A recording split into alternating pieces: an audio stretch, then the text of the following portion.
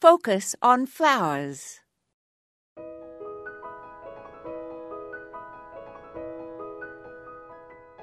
Daffodils and some other spring bulbs have flowers with hollow stems. Cut these flowers in bud when the colour is showing and then recut the stems indoors under water, cutting straight across. Solid stems, however, are cut on a slant to create a larger area for water intake. Larger hollow stems, like those of Agapanthus, can be held upside down and filled with water and then plugged with part of a cotton ball. The porous cotton allows more water from the vase to enter the stem continuously. In the case of flowering bulbs, such as tulips and daffodils, always cut off any white part of the stems, as it cannot absorb water.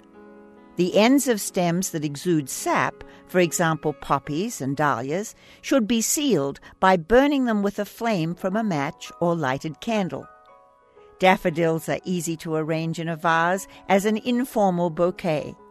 For a slightly different look, cut the stems all the same length and tie them tightly together with raffia or ribbon. Fill a decorative soup bowl with water and place a heavy pin holder in the bottom.